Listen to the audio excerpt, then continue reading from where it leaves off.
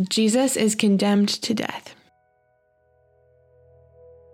The chief priests and the whole Sanhedrin were looking for false testimony against Jesus so that they could put him to death, but they could not find any, even though many false witnesses came forward.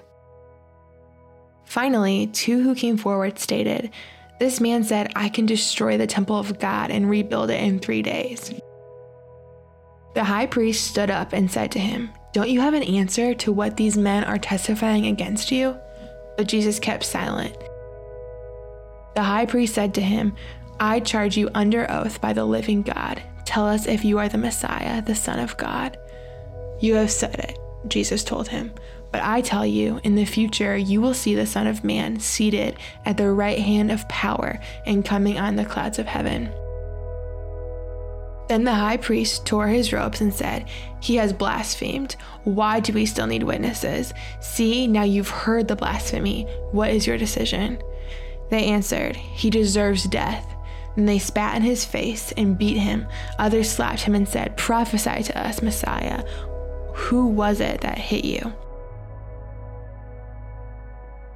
1 Minute with the Bible is brought to you by the Christian Standard Bible.